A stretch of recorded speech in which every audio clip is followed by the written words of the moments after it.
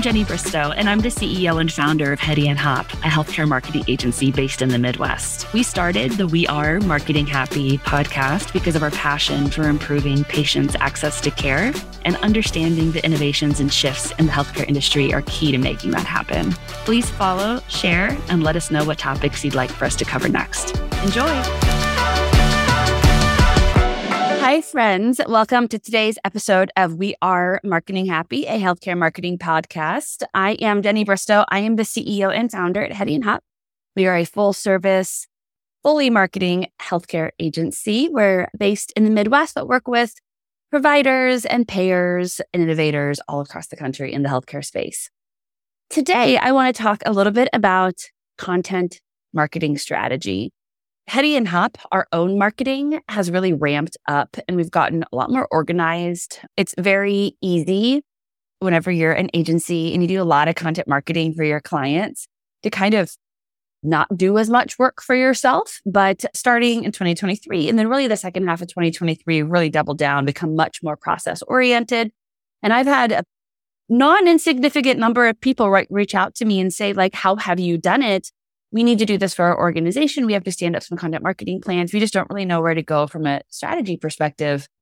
And I think there's a lot of things that we do with content marketers that we just take for granted. So I thought I'd talk about that today and share some easy tips and insights. So first, as we started thinking about our content marketing strategy as an organization, we've already identified the personas, like who we trying to talk to? How do we want our voice to be known within the industry and within the world of the prospects and the influencers? So we've done a lot of that work. I want to talk a little bit more about the production and the sharing of that content. So the first thing we did is we determined what is going to be our pillar piece of content each week. And for us, it's the podcast. We have put a lot of energy into making this podcast what it is. It's been a great way for us to be introduced to just some amazing people across the country. We were named the #1 healthcare marketing agency podcast for 2023. Thank you, Soy Health, for that award. So it was pretty easy, no-brainer for us to make that our pillar for our content each week. One thing that I would lean on and encourage each of you as you're thinking about what should our content pillar be, is I'd really encourage you to really think about video. Think about what can you do with minimal production costs with the resources you already have available to you.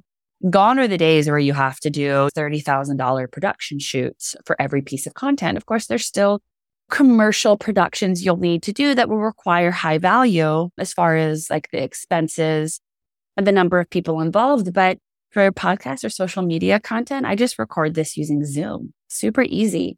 I have a couple of different audio setups that I use every week. So simpler is easier because you're much more likely to stick to it. And people respond when it's simple. It feels more organic. So that's our foundation.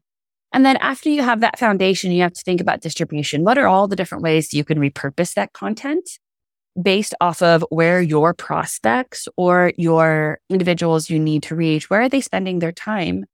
So for us, we had a couple of clear things. We have a really vibrant YouTube channel. We get tons and tons of views every year. We've been creating content really since like 2017. So we take the recording of this podcast, and of course it's released on normal podcast channels, but we also repurpose it and put it on YouTube. We have a process where we then create a variety of different social media sharing components where we're integrating some of the video, we're highlighting some key content pieces we want to share on socials. And then we're also sharing it through email. So we have a couple of different touch points based off of how the prospect likes to receive information, right? It's really kind of taking it where the people you're trying to reach are spending their time. It can be really simple.